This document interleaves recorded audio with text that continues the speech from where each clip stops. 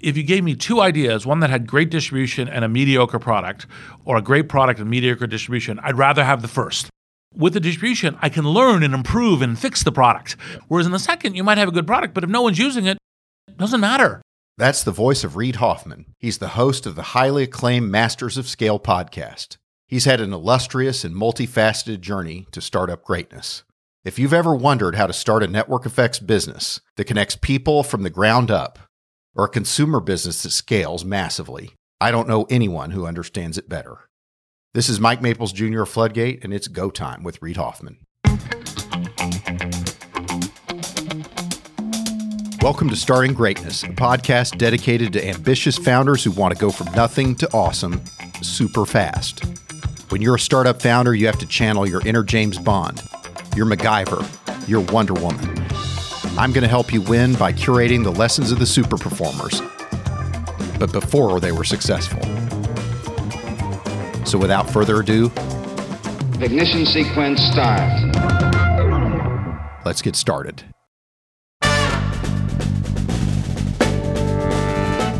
If I had to pick someone who knows consumer internet and network effects businesses the very best, I would choose Reid Hoffman.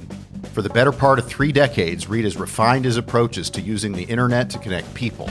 And while many are familiar with his successes as an entrepreneur, investor, author, and podcaster, not as many know that he started his first company, SocialNet, in the 1990s, almost a decade before the concept of social networking was even on other people's radar screens.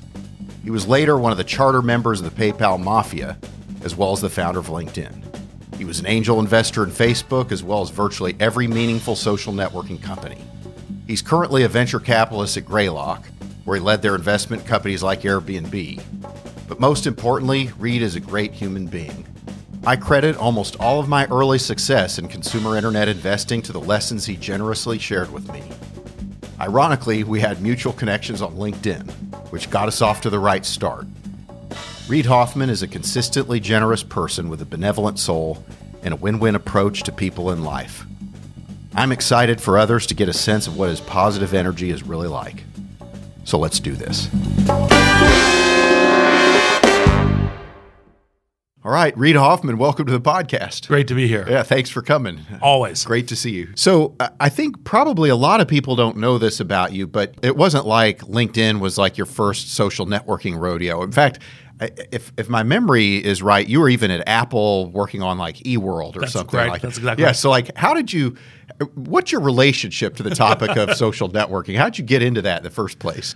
Well, so it's a funny story. So originally I thought I was going to be an academic. And so I went to Oxford to study philosophy because I was curious about what makes us human and how we think and speak and communicate with each other. How do we find truth? How do we find connection with each other? And I realized that academic path wouldn't be scalable enough for me. And so I thought, I could go, software could be really scalable. I'll go work in software. And I'd done early internet things, but I wasn't thinking the internet revolution until I got back and started looking at what would be the scope of products, what could make things happen. And I don't know how many people know this term anymore. Personal information managers was the thing I was thinking about when I was in Oxford.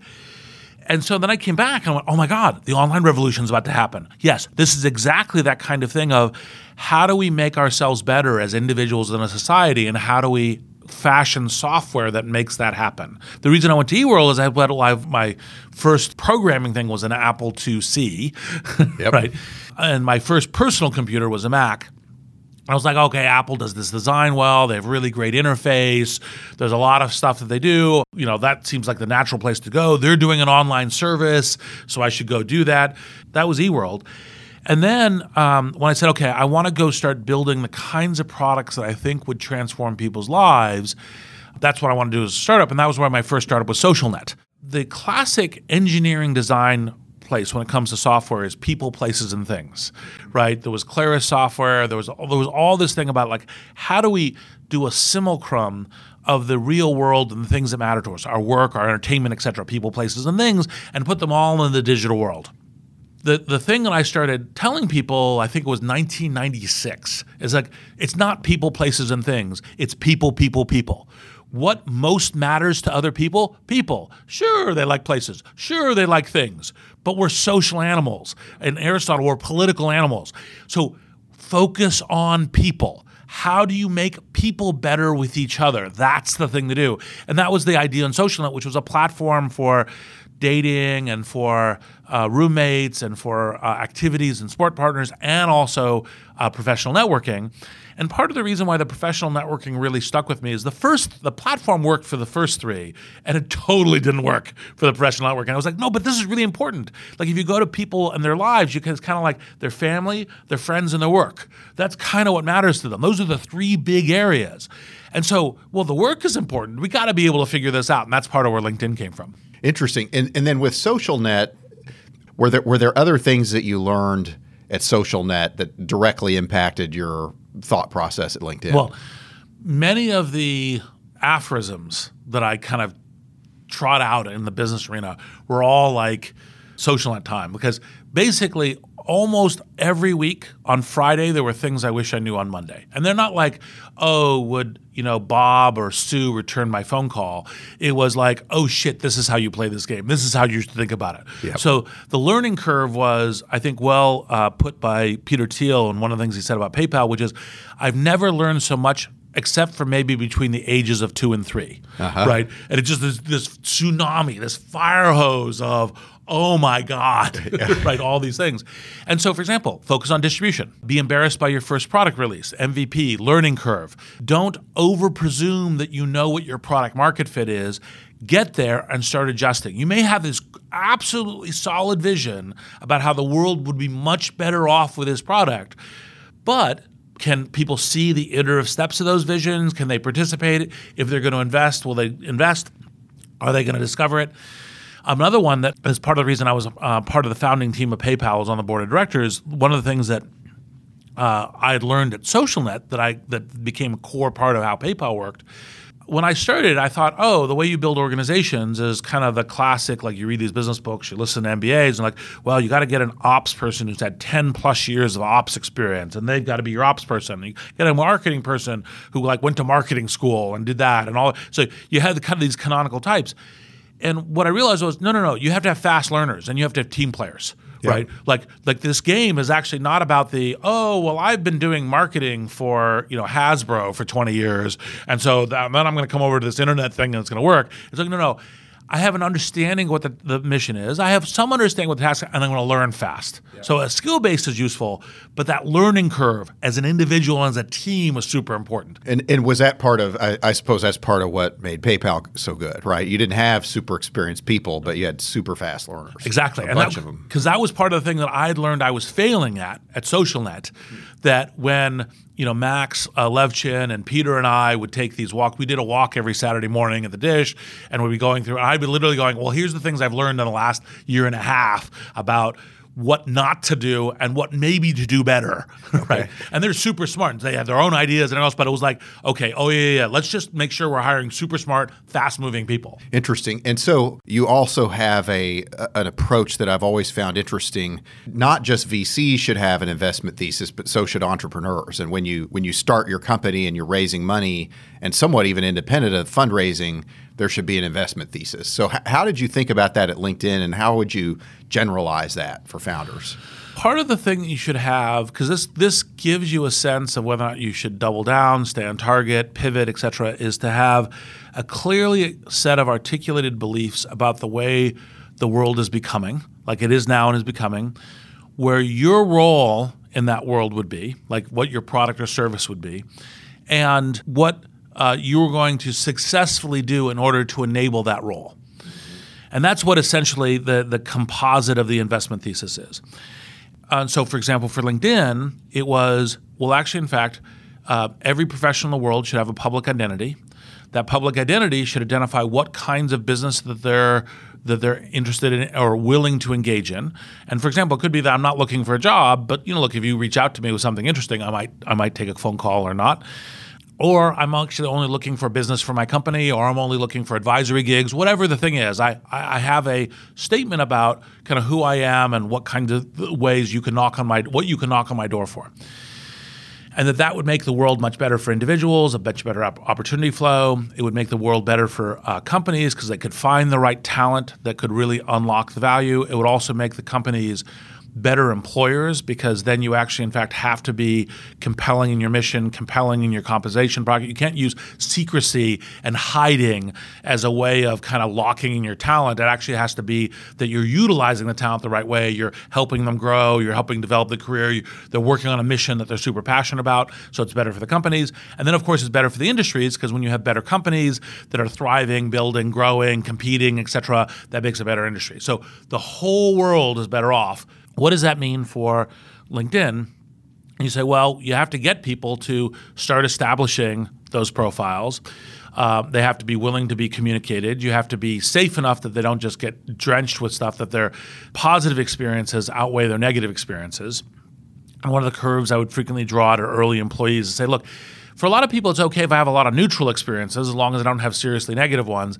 And then you have that occasional moment of amazement and surprise and delight. That's okay. It doesn't have to be wonderful day by day by day, because in the early days of growing the network and LinkedIn, a lot of people were like, well, people told me I should check this out. I'm not really sure what I would use this for, but okay. But hey, why not? Hey, why not? And then, when your friend Mike would join, you get a notification saying, hey, Mike joined. I go, oh, well, let me go back and check it out and see why Mike joined. It's like, oh, it's about the same. But then after Sue joined or Beth joined, you go, oh, I could begin to see how this could be useful to me as individually, useful to me as my company, and that's how it would grow. And so you'd say, okay, the set of things that LinkedIn could do is establish these profiles, get them engaged enough that they'd be responsive, and then some of them would start being active, and then some of those would flip into being things that were so important that people would pay for them, right, as part of the use cases. And then the tactics would be kind of things like, okay, well, how do you get people to invite people? Right? Like the only thing this is really going to work is that people are going to invite people. Yeah. So how do you get people to invite people? What are the mechanics of virality? What are the creative parts, and what are the scientific parts in order to make that work? And that was kind of the composite set of investment thesis within LinkedIn. Part of our whole fail fast dictum is not fail.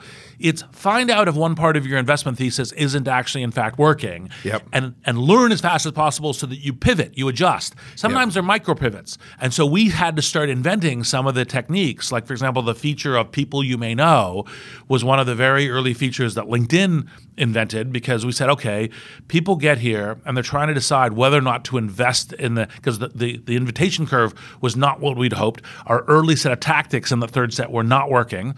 We were like doing 2,000 people a week, right? Which is like we had to get to 1 million to have the value proposition work. And so we started inventing different features to say, what are the things that when Mike arrives at the site, what's his first question? And we said, well, he's really like, who else is here? Is this the right place for me? The way I answer that question is, well, who else is here? Are people I know here? Okay, let's do the people you may know feature. There's another metaphor that I like that I think relates to this investment thesis notion, which is when you're a startup founder, you're jumping off a cliff with all the parts of an airplane, and you have to assemble the airplane and start flying before you hit the ground, right? You may be halfway down the cliff and you realize, I don't have a propeller. In which case, you may just be host, right? Your investment thesis is wrong. There's no way to make it right. You just say, oh, crap, oh, crap, oh, crap, bang, hit the ground, right?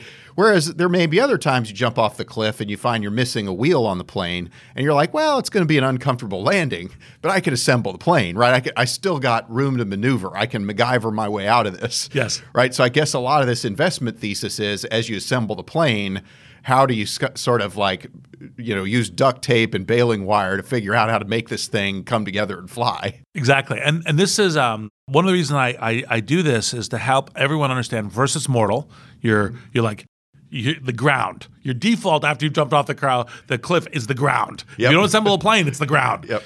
The second thing is back when I first started coining this metaphor, I saw so many entrepreneurs saying, I've been successful, I raised money. And you're like, raising money is not successful. Yeah, it means you jumped off a cliff. Yes, you jumped off a cliff. Raising money is a thermal draft. The ground is a little further away now, right? But it's still coming, right? So focus on the plane. When I wrote my first book, The Startup You, was all the advice I give companies refactored to individuals. So it's actually useful to companies as well. And I have this framework called ABZ planning. What it is you have a plan A. This is how I'm going to build a plane. Then you're like, oh, that's not investment thesis. That's not quite working the way I think. it isn't a plan B. Most people think a plan B is, oh, now I pull up the second book and I break the seal and this is the thing I'm doing. No, plan is plans B. Yep. It's like tune this, try this, shift this investment thesis, shift the focus this way, shift the model some this way. And those are the set of micro to macro pivots that you may be doing as you're testing and adjusting your investment thesis. And that's why you're doing it. Plan Z is, oh shit, it's not working. How did you think about building out the network, right? Because in a network effects company, you've got to get critical mass scale of the network oftentimes before you monetize, right? So classic theory of building a company would be more like Jeffrey Moore crossing the chasm. Figure out your early niche of users and penetrate that niche and then go into adjacent segments with whole products, across the chasm, and off you go. But you have two technology adoption problems, right? You've got to get people to adopt the network. And if nobody adopts the network, there's no company, there's no value, it's worth zero. Yes. And then after they adopt the network, someday you figure out how to figure out the sequence of buyers and how to monetize the thing. What do you have to prove in building that network in the Series A to raise a Series B? So Friendster was growing, and people were interested enough that Benchmark and Kleiner co-led the Series A for Friendster because they said, okay, look at this exponential adoption curve. Yeah, something's happening. Yeah, because basically a lot of what we smart investors and entrepreneurs do is if you see a compounding curve, which is an exponential curve, in registrations, engagement, adoption, or something, you pay a lot of attention to it. It almost flips you from the default of, well, I want more proof and everything else to, well, maybe I should take the flyer, right? So we didn't need to necessarily get to an exponential curve, but we wanted to get to a really good set of examples by which we had good growth, that a lot of people were registering, that you could see that the network was getting to substantial enough density that the use cases that we were talking about and the features that we have in those use cases, and then after that, the potential revenue on those use cases could actually all work. So we knew that part of the way the world should be, this kind of like looking at the future and saying, well, what would make everything in the world better? Better for individuals, better for companies, better for industries, was that actually, in fact, if you had a worldwide professional directory where people say, here's who I am, this is what I'm doing, and you could reach out to what is called the passive candidate, which is like someone who might work with you and say, hey, this is the kind of thing I'm thinking of doing, and then create that. And so that was kind of the pole star for this is where we should be going. And we knew the first places of magic would be the, oh gosh, I found someone I could recruit. What we were trying to build towards was to show that we now had enough of a network that everyone started saying, oh, that could be interesting. Like one of the funniest things from the very early days in LinkedIn was, I think this was 2003, it might have been 2004, Nokia looked at this and said, oh, well, we don't want like LinkedIn spreading through our employees, so we're going to ban LinkedIn. And we went, okay, well, this is our test of this network effects question that you and I, because does that mean all of a sudden Nokia goes dark? Right. And so we were watching it very carefully, and their ostensive thing that they said to their employees, because this is kind of an absurd thing to say, well, you can't have an identity online, is kind of like literally bizarrely like not super paranoid. enlightened. Yes, yeah. Exactly. And they said, well, it's because your title is confidential company information, right? It's like, oh, you mean the thing you hand out in your business cards all the time? But anyway, so they did that. The actual only impact was, I think it was 23 people resigned their accounts out of LinkedIn, and the growth rate continued exponentially within Nokia. In that one email thing that they sent out to their employee base, some people went, okay, fine, I don't really care. I was checking out this weird internet site that I don't really know what it's for. I kind of anyway. didn't even remember that I signed Yeah, it. don't really care. And yet the viral spread kept happening. And as the viral spread, people said, well, this actually could be useful to me. Not only useful to me as my own job and career, but also useful for me in figuring out which industry connections to make. So we knew that would be the case. And so the investment thesis in Series A with Sequoia was, could we get the network growing? Could we actually get a base in the network? And the investment thesis in Series B is, could we get the recruitment cases going, and could we prove revenue? So inherent in a lot of what you're describing as well is the importance of distribution. Yes. And so particularly if you're building out a network. So how did you get sort of switched on to this idea of distribution? Because I don't think that many people in the early 2000s were distribution led in their thinking? I would like to say it was a pure intuitive genius, but actually was learning from experience. Okay. So my first startup, SocialNet, I started with the classic, kind of like, you have to build a really great product, and then with a really great product, then you pay for marketing, and you pay for the marketing, and then it works. And that's the sequence of how you do things. And so I spent a year, with the curtains closed, kind of building this product that I thought was great for the market. And then pulled back the curtains. Bring it on the world. Yes, and thinking that I'm going to pay for marketing and this is going to just work great. And that was called SocialNet. I was genius on some ideas and an idiot on others. Like, it was a mixture of some good, some bad. And then you were like, and your generic thing is you were just going to do some partnerships and buy some advertising and that was going to work. Well, in the internet, one of the things that's true about it is there's so many things going on. There's so much competition, so much noise, someone else, that we're just going to buy some advertising, right? Dead on arrival. Just terrible, terrible, bad idea. Kind of, we'll partner with newspapers, we'll partner with magazines, we'll partner with TV shows. Also disastrously bad ideas. The rule for consumer internet, and general rule for most businesses, is while the entrepreneurial instinct is build the product, then figure out the distribution, you should figure out product and distribution together. And in fact, to emphasize this, especially within the consumer internet, what I started saying was to say, look, if you gave me two ideas, one that had great distribution and a mediocre product, or a great product and mediocre distribution, I'd rather have the first. Yep. Because with the distribution, I can learn and improve and fix the product. Yep. Because I can be getting engagement from consumers and going, we should do this and this. You get users in the first place. You get users in the first place, and then you're relevant. Yep. Whereas in the second, you might have a good product, but if no one's using it, doesn't matter.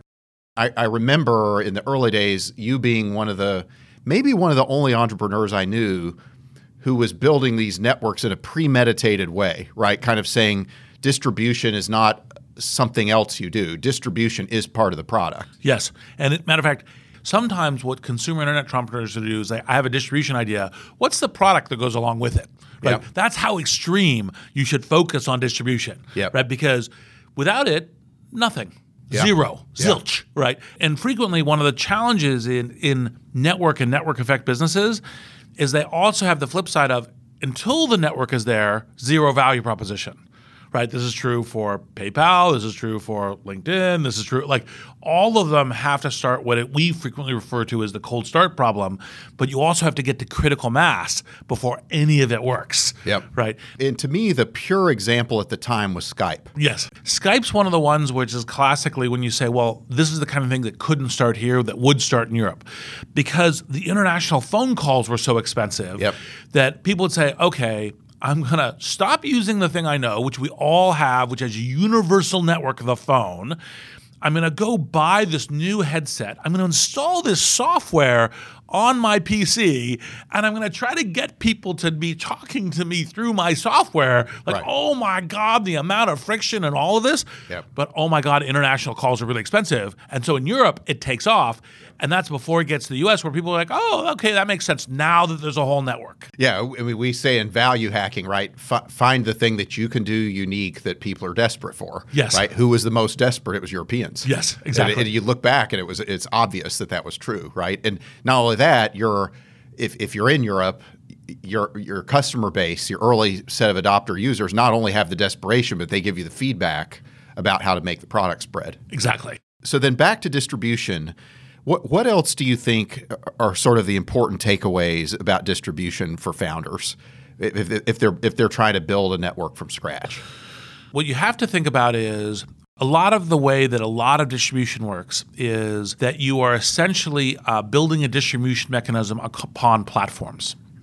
So one platform is email.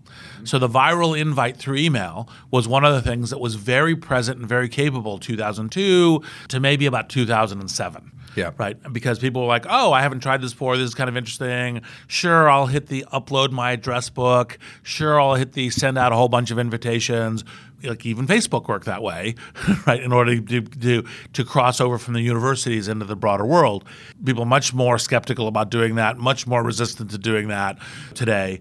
Other platforms are like, oh, you have an SEO strategy that has a viral loop. Well, that's the search engine strategy. There's different ways. You have a way of PayPal through eBay. It was the posting on listings and then finding buyers who go, oh, I look at this listing on eBay. And oh, what's this PayPal thing? Okay, I'll use that in order to pay this person. Yep. And then spreading that way. You now could we also invade a community. Exactly.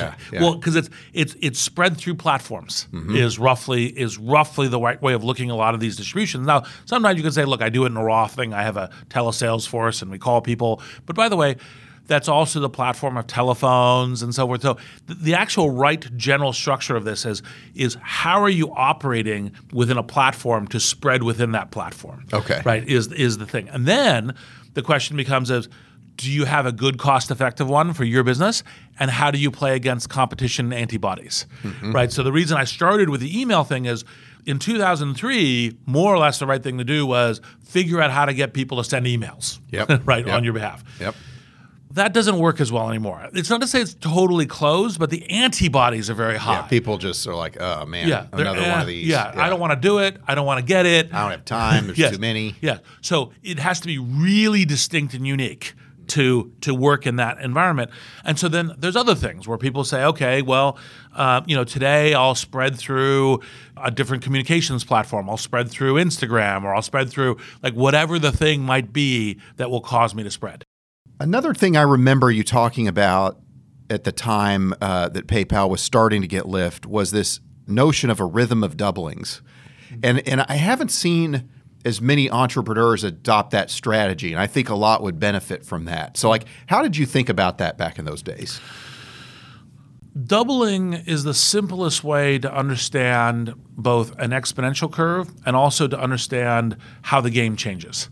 Right, and that's part of the reason why in blitzscaling, the architecture of it is kind of like the doubling of the employee base as a way of changing how you operate, how communications, how management, how multi-threading, all these things work in the organization.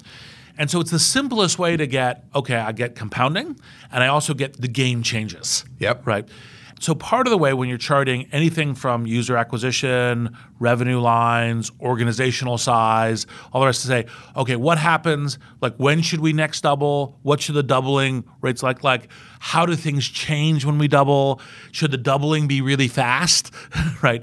That's the kind of the simplest measure by which people can make this abstraction about sometimes exponential curves or other things. And when does the game change into something tangible? Yeah. So one of the things I took away from it when you described it was exponential growth is incredibly counterintuitive, and it's just not how we normally think about things in day to day.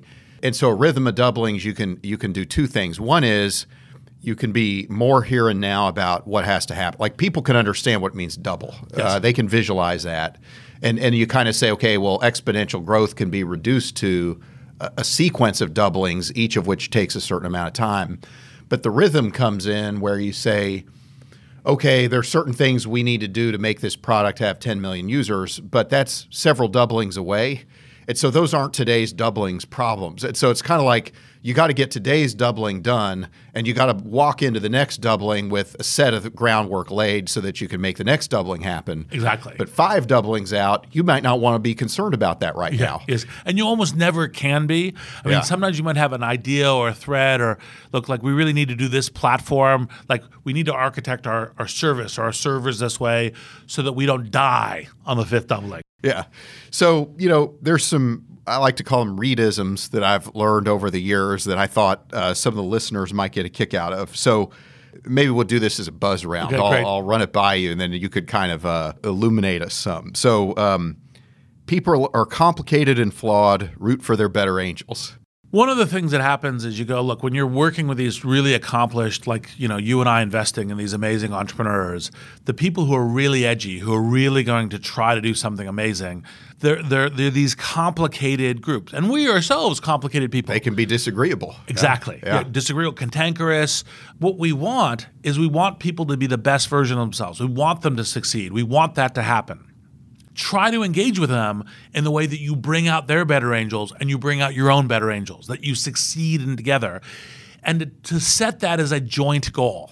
There's tons of super competent people who have some weaknesses. Great. We'll work together on deploying the amazing things and avoiding the weaknesses. I'll speak personally.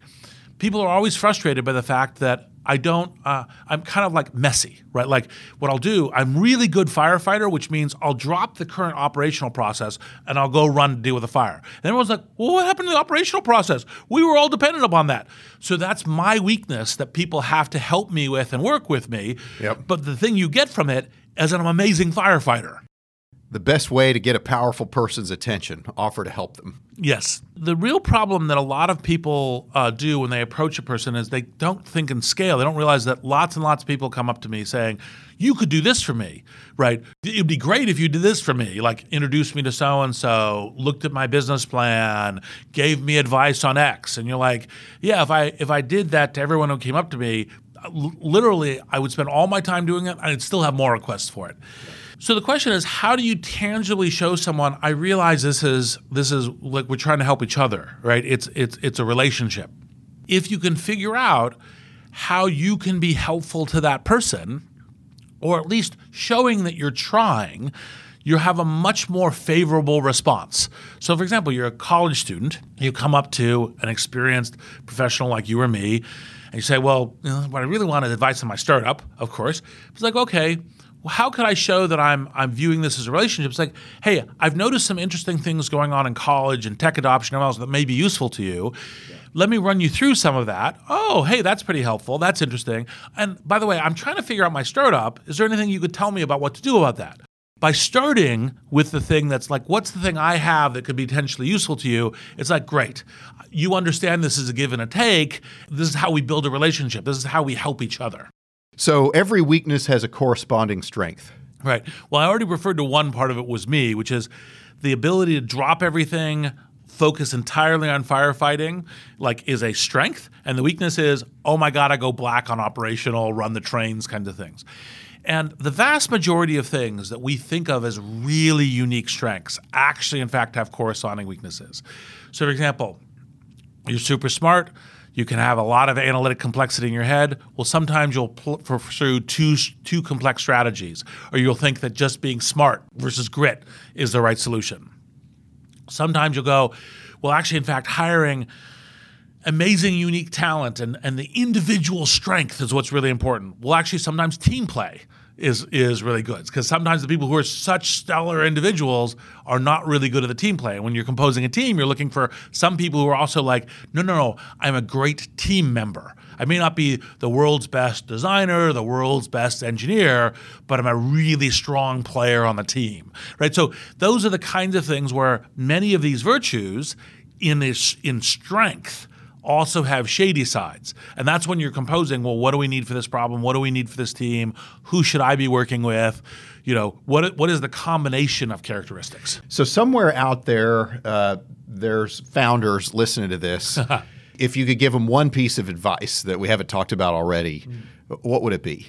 Going back to the thing that we were talking about, the investment thesis, part of how to understand that you have a good investment thesis is, what are the things that you understand in each of these categories of the investment thesis that other people don't? Yep. And what's the specific risk that you're taking? Because if you can't identify the risk you're taking, like if you just, oh no, it's just obvious, it's going to really work. Well, that's not how the actual future is created. There's a risk you're taking on that vision of what you see. Like, for example, a lot of people, when I started LinkedIn, were like, oh, no, people will hate having a professional identity out there and they won't want to be contacted. And the worries that their companies will fire them or not give them bonuses if they're in it. That was kind of the counter side of it. My belief in that was, well, actually, in fact, once you begin to show people that both great things can happen for them and great things can happen for the company, that people will begin to take those risks in compounding numbers, and then that will change the culture. That the culture of, no, you're betraying your company if you have a public professional profile, then goes away. Yep. And it will go away everywhere, in Japan, everywhere, right? And that thesis turned out to be correct, but could have been wrong. And I was clear about what the thesis was, and I was clear about what the risks were, and I knew how to kind of look at it. Not that it was like, a measure, like, well, 3% of people click sign up versus 2%. That's always math and interesting. But what are the things that were on track for this investment thesis?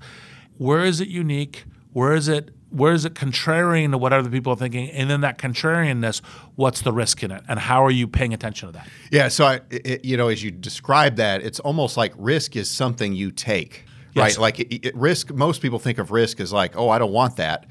But no great upside opportunity comes without risk. Like everybody wants great upside opportunity. Nobody wants to take the risk to get that upside opportunity, but that's just not how it works. Yes, exactly. So which risk are you buying? Because the price of that risk, it was almost one way of a market way of putting it is you understand that the price of that risk, other people think that risk is expensive. Because they just avoid it. Because they avoid it. And you realize it's cheap for the upside.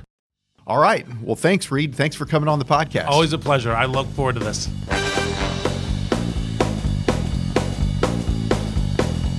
Thanks for listening to Starting Greatness. You can follow me on Twitter @M2JR, and please shoot me an email with any comments or questions to greatness@floodgate.com. I hope you'll subscribe on Apple, Spotify, or wherever you get your podcasts. And if you like the show, I'd be grateful if you could leave us a review on Apple Podcasts. Never let go of your inner power to do great things in whatever matters to you. And until we meet again, remember, greatness is a decision.